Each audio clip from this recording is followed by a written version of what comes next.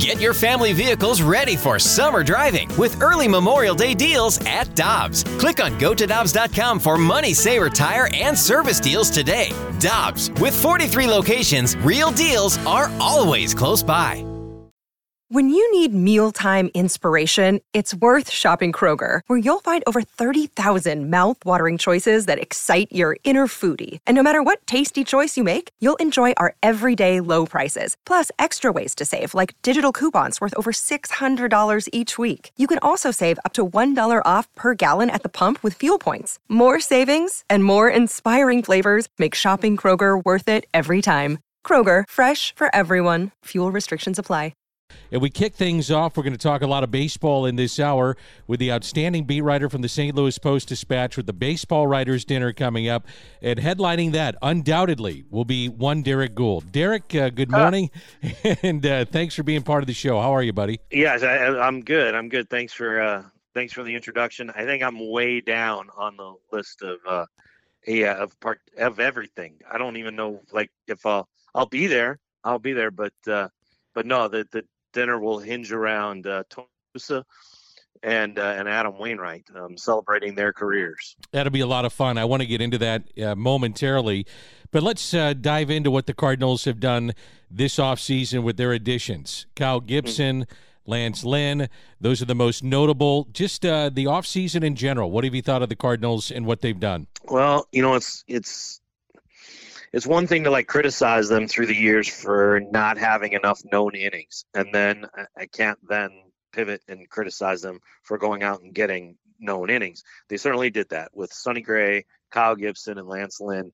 They have now in their rotation, when you include Miles Michaelis as the incumbent, 4 of fewer than 25 pitchers who threw more than 180 innings last year. There were only 23 of them, and now 4 of them are in the same rotation. They have addressed the biggest need. If there was one thing that caused the Cardinals to plummet last season, it was the fact that they were built on quicksand when it came to innings, and they just never escaped the drag of lacking them. Well, now they have something to hold on to. So, they've been thrown a rope of innings, or created a foundation of innings, whatever imagery you want to go with. And that's a really good way to start contending for a division title. They got the offense. I think people will debate whether or not they got the offense. I think the numbers suggest that they have the offense of a contender, a lineup of a contender, and they should have some improvements. Obviously, Jordan Walker in his second year, more Lars Nootbaar, less of him on the IL, more of him producing either from the leadoff spot or in that number 2 spot, a full year of Brendan Donovan being healthy and being on base. All those things will help them offensively. And so they now have a rotation upon which to build a contender for a division title. The debate we can have is whether or not that's enough to contend for a National League pennant, because the National League Central is comfy and cozy and cute.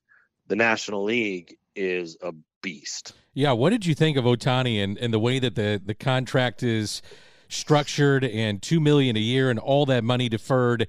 And you're the Cardinals, and you're sitting here going, wow, or other major league teams going, wow, that's creative. That's a lot of money. But your initial reaction when you heard about Ohtani? Not surprised that he went to the Dodgers at all. It kind of seemed like from early on in his career that the pull was going to be towards the Dodgers, especially as we saw some of the limits be torn down, not insignificantly the DH coming to the National League. The Dodgers have been ever present. Talking with, a couple of writers out there in Los Angeles, I was reminded of the fact that their interest in him goes back to his high school days. They've been persistent. They've planned ahead. They didn't make moves. They didn't make big splashes, knowing that it'd be a big play for him this winter. So there wasn't a whole lot of surprise. The number and the structure, of course, was you hear the $700 million, it's hard not to be surprised by that. And then you kind of wait for the other element to drop, Dan, and it's oh, well, when is $700 million not $700 million? It's when it's future money, and it's counting on inflation to get it there. And so it's real present day values right around 460, which is still a lot of money, But you start to understand, okay, well, that's how a team can afford it. And in some ways, they're kicking down the expenses. It doesn't change the fact that they still have to commit that money. They're still going to get hit with 46 per year. They still have to guarantee that that money is there. But it frees up so much for them to do in the immediate future. And this is a question that, if you don't mind, I'll throw it back at you. Sure. I'm very intrigued by this too. Is like, certainly this like helps the Dodgers, but let's not ignore the fact that he's not pitching in 2025. And the thing the Dodgers need most is pitching. So his $2 million salary and what that alleviates, that sure seems essential for them to build a contending team. Because otherwise, what do they have pitching wise? It's like Walker Buehler and friends. And yeah, right. Sure. Yeah, I think it gives them so much flexibility, and it seems like they've got endless amounts of money and supply that if they want to go out and address that, that'll be prospects. And prospects. They'll have no problem whatsoever doing it. What I thought was really interesting is that essentially you were paying for two players, a premier hitter, premier pitcher, but one coming off his second Tommy John surgery. And over the course of 10 years, I think that's going to be kind of the fascinating part of this. Is he going to hit? Yes. Is he going to produce offensively? Yes, he will. I have no doubts about that. But a second Tommy John surgery, what does that look like in year, let's say 3, 4, or 5 in the middle of that contract? And if it blows out, you're paying a guy in upwards of $70 million to hit. And that's what's really interesting, I think, about this and the chance that they took. Yeah. And then Walker Buehler also coming back exactly. from a second Tommy John. So they got two members of their planned 2025 rotation in that same spot. I mean, I think it is fascinating. Are we going to get to a point once we get through this kind of like RSN fog and, the streaming riches start pouring in and, baseball is able to tap into that like an oil well 5, 10, 7 years down the road? Are we going to get to a point where the best hitter in the game is making $60 million? And then at that time, is Ohtani still going to be one of the best hitters? It might work out that way. But you're right about like you're paying for two players, and that's why it doesn't really reset the market. Exactly. If Mookie Betts starts pitching, he's already playing shortstop, second base. But if he starts pitching like Clayton Kershaw, then it resets the market. If Juan Soto goes out and is the fourth starter for the Yankees, bumping them over, and then becomes a free agent, then it resets the market. But none of that's happening. Derrick Ohtani is just unique. Absolutely, he is. Derrick Goold is our guest from the St. Louis Post-Dispatch. I want to go back to the Cardinals. You mentioned some of the outfielders. One of the guys you didn't mention is Tommy Edman. If opening day was tomorrow, and it's not, I've got Tommy Edman penciled in at center field. Would you agree with that? Well, that's how they are advertising it. They are seeing him as their everyday center fielder, and so the Cardinals certainly and rightfully think that he could go out there and win a Gold Glove. I think what he did in center field is impressive. And to be honest, like every time they seem to put him in a spot that is like just asking a lot from him, whether it's everyday center field, which he'd never played, or everyday shortstop, which it was like, can he handle the rigors of it? He does, and he does exceptionally well at it defensively. He's just one of the best all-around defensive players, no matter where you put him in the game. And now they'll have him run out in center field, but a lot of that will hinge on how Mason Wynn does at shortstop. And I know that it may be kind of counterintuitive, but, if Mason Wynn goes out and he's got to win the shortstop job, it's there for him to take it, but it can't just be defense that gets him there, because then you're talking about two spots where it's kind of glove first. And in some ways, spring is going to set up really interesting as an offensive competition between three guys, Tommy Edman, Dylan Carlson, and Mason Wynn. And if Dylan Carlson can hit his way into spring training and through spring training, he's going to have to make them make a difficult decision. And while they'll want Mason Wynn to be their starter at shortstop and commit to him there, if he struggles offensively and they make the call that he's got to start the year in AAA to find the bat to make that advancement, because, there's a difference between AAA and the majors. The Cardinals learn this every year. Every team does. But, those April games count in the standings. And your patience or allowance for a guy learning on the job is only so much, especially if the team isn't, in a position to carry the offense elsewhere. So I think there's a lot of factors that go into Tommy Edman, who is the best defensive option in center field. But that's not happening. That decision isn't happening in a vacuum.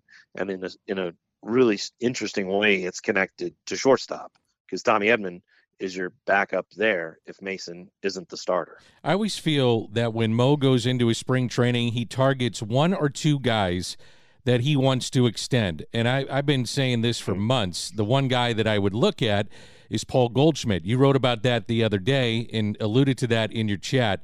You think I'm onto something there that Goldie would finish his career as a St. Louis Cardinal? Yeah, Mo brought it up. Mo volunteered that, saying that was something on his mind this winter, which is unusual. And he usually brings up something publicly, if that's something he feels confident in.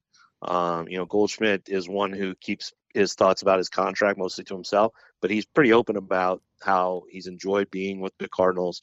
He enjoys playing with Nolan Arenado.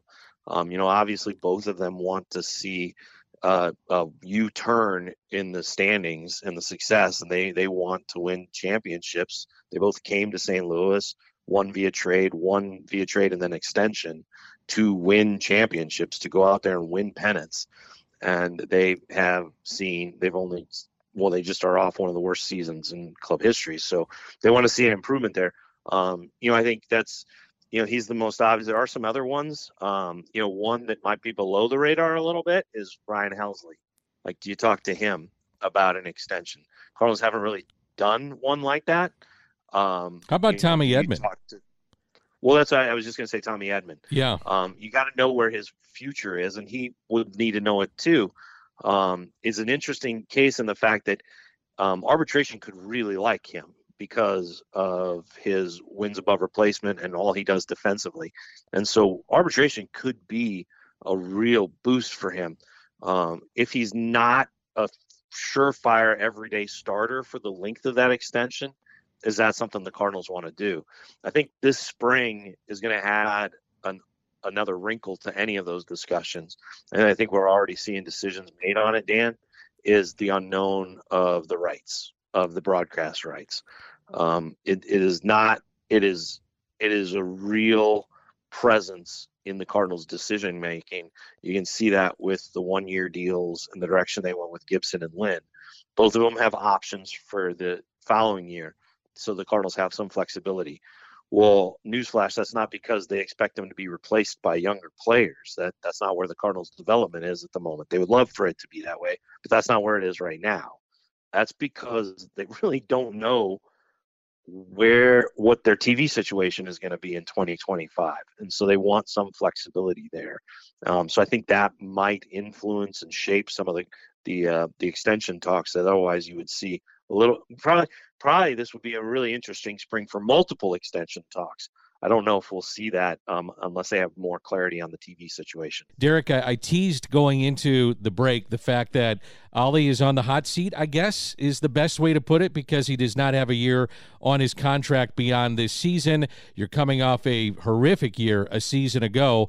Where do you stand, or where do the Cardinals stand right now with Ollie and seeing what that contract may look like as far as an extension? Yeah, I spoke to both Oliver Marmol and John Mozeliak about that topic at the winter meetings, because I thought it was a story that needed to be, explored. I wasn't quite sure what their response was going to be. I had a feel for what Marmol's response was going to be. Did not know if I was going to get the stiff arm from Mozeliak, or at least have him kick the subject down the road a little bit. He did not.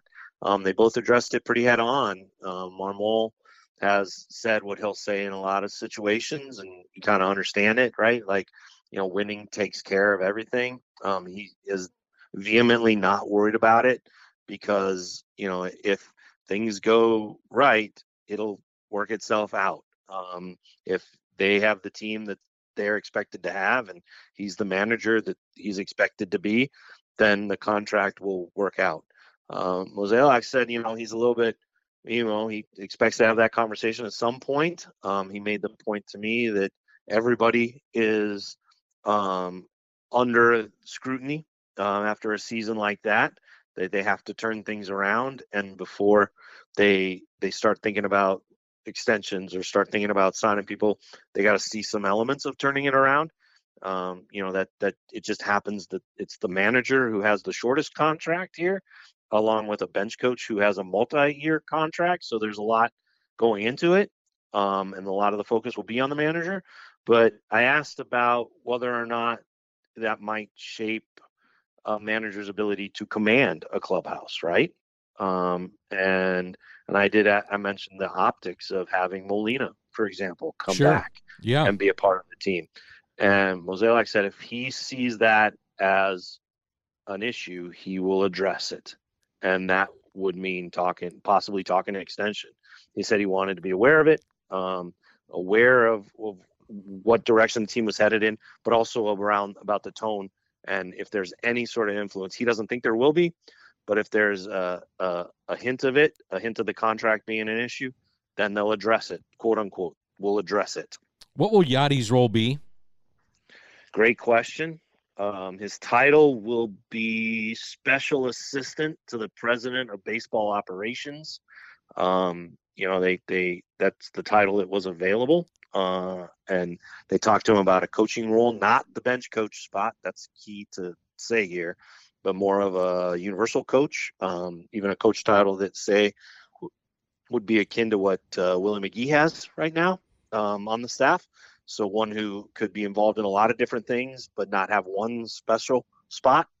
And, it was the everyday nature and the time commitment to be gone for the entirety of the year that was not appealing to Yadier for family reasons, for he owns a basketball team, all those reasons.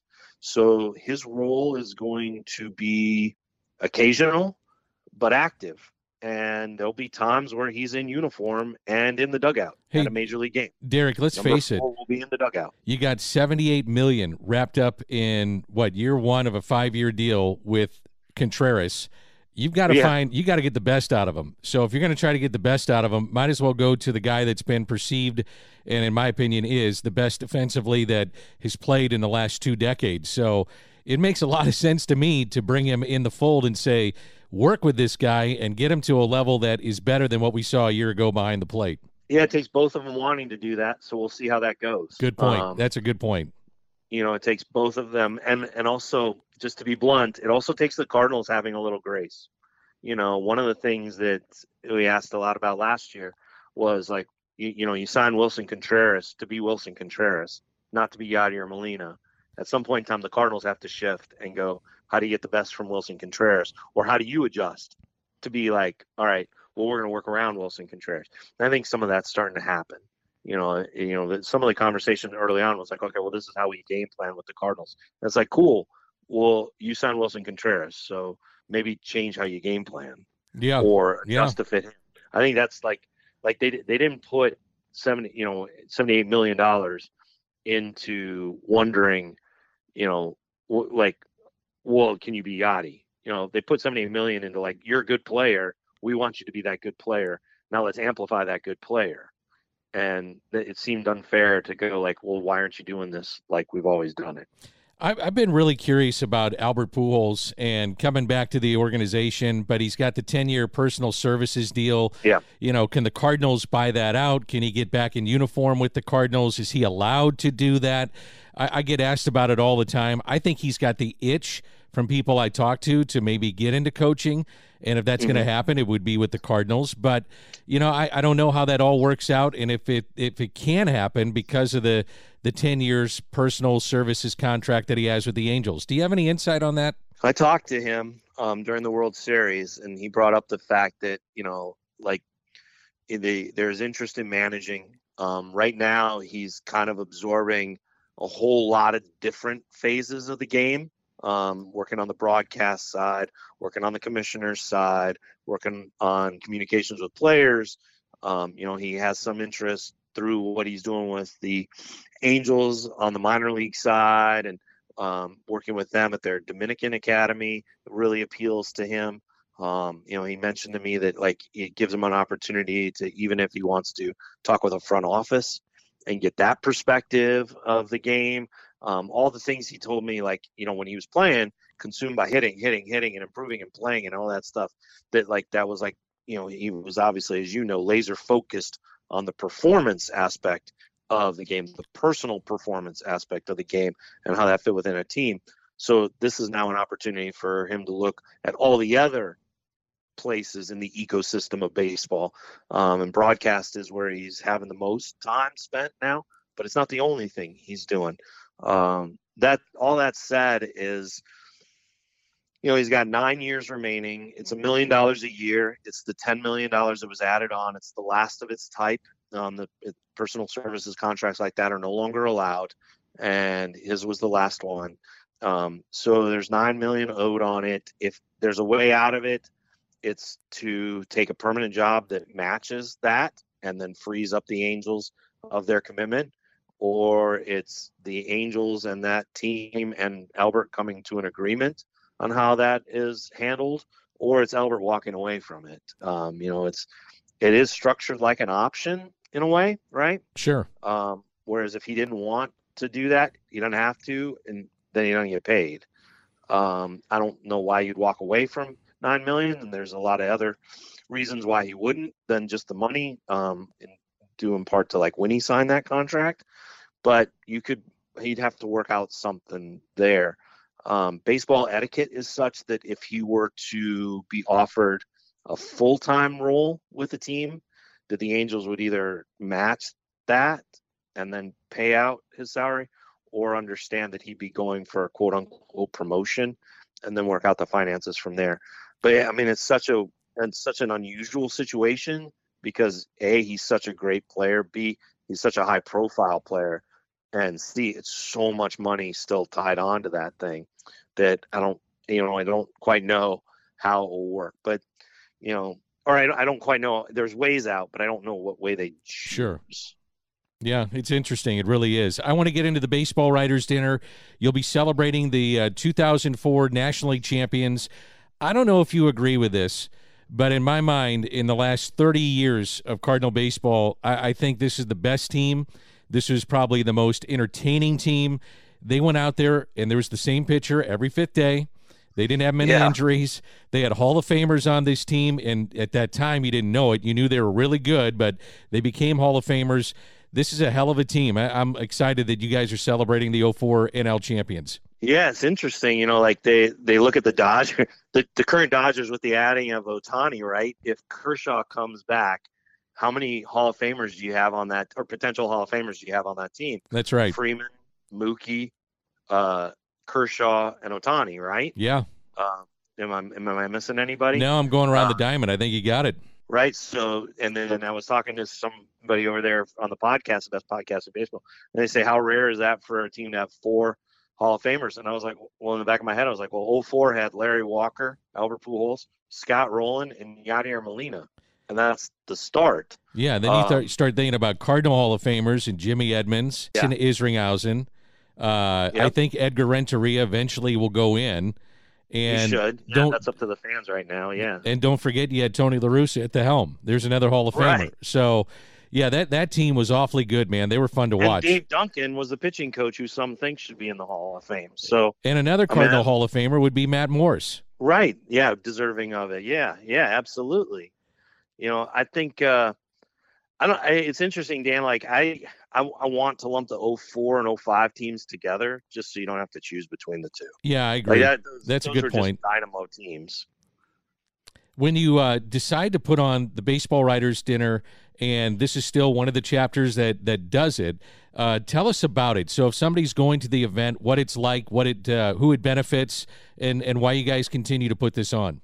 Yeah, well, one of the reasons why we can to start with your last one, one of the reasons why we continue to put it on is because it's our way of respecting and maintaining things that started long before us. Bob Bragg and Rick Hummel, these are two baseball writers who obviously have contributed a lot to the history of baseball and history of baseball writing in this town.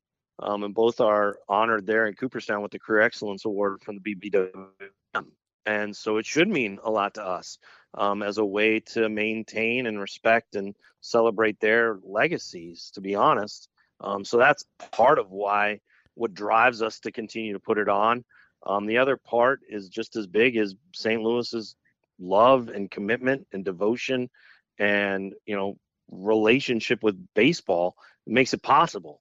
So these two things are kind of the double helix of the dinner, right? They are what keep it going, as we try to honor the legacies of the folks who put so much time into the dinner, but also reflect how much baseball means and how popular baseball is in this town, and how, fans and people who come to the dinner want to also nurture and maintain kind of that flame of history. So it's these things come together.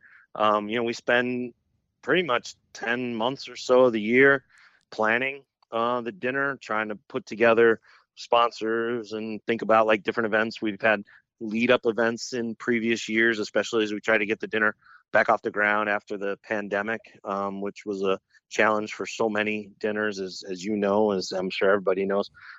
So we've had events that kind of feed into the dinner and all the planning there. One of the things that we've done is we've gone to the MAC, which has been a great host for us and a great partner for us. And it's such a great venue downtown for the dinner. It's also opened up the chance for us to have a VIP event beforehand. Last year, for a VIP ticket, you were able to sit in on a small room and have Rick Hummel and talk and answer questions. We have a similar VIP plan this year that more details will be available here in the coming weeks. But it's going to be the same kind of thing: small room, small venue, exclusive conversation, maybe a chance to ask questions, all those things. And then, of course, the dinner. The dinner gets to be this merging of baseball history and also baseball present. We've done our best to try to bring in minor leaguers and introduce them for the first time, but also bring it back, popular players and key contributors from past teams. And so you might have the 04 team, here, but there'll be members of the 04 team at the dinner, and there'll also be members of the 2028 team at the dinner, as we honor some of the minor leaguers who have won awards, like a Victor Scott II, who's going to get his Gold Glove that night that he won in the minors. So you can see this blend at the dinner. Now, what does it do? What is the purpose of this dinner? Well, it's to raise money for scholarships, awards, and internships that the St. Louis Baseball Writers chapter, which is a not-for-profit, organizes, runs, and delivers. And there were two. I could go on at length about this, Dan, but I have personal connections to two of them. Great. When I was a student at Mizzou, I won one of the scholarships from the Baseball Writers. Here was this kid from Colorado trying to make a way, trying to find out if it was ever possible to cover baseball. And at a time when that wasn't real clear to me how I would get from Mizzou to covering baseball, here I got this honor, this scholarship from the Baseball Writers to kind of help me pursue it in my senior year at Mizzou. And then, of course, we have the Rick Hummel internship, which is something that is very close to me, as we started it back in 2008 as a way to honor and celebrate his selection for the Career Excellence Award, where he joined other St. Louis writers there in Cooperstown. We wanted to do something different than just a scholarship. We wanted to see if we could start fostering and identifying, I guess in the other way around, identifying and fostering sort of the next generation of baseball writers. And Rick wanted that to be something that was housed at Mizzou and available to Mizzou students like he was. And it's something that we have continued. And one of the Hummel interns that we have through the years is like now my boss, right? Ben Fredrickson is my boss. Oh, right? of course he is. He's everybody's. Yeah, and he goes from intern to super columnist, And, I love it. I love it. That's just such a success. And so we're very excited because in 2024, we'll have that Hummel internship back. And it's a great way to honor my late colleague who meant so much to us and meant so much to baseball writing. Derrick, very quickly, the date and the best way to get tickets. January 14th and you can Google St. Louis Baseball Writers Dinner, and it should take you to the tickets, or on Facebook, the STLBBWAA, or on the machine formerly known as Twitter. You can also find it at St. Louis BBWAA there.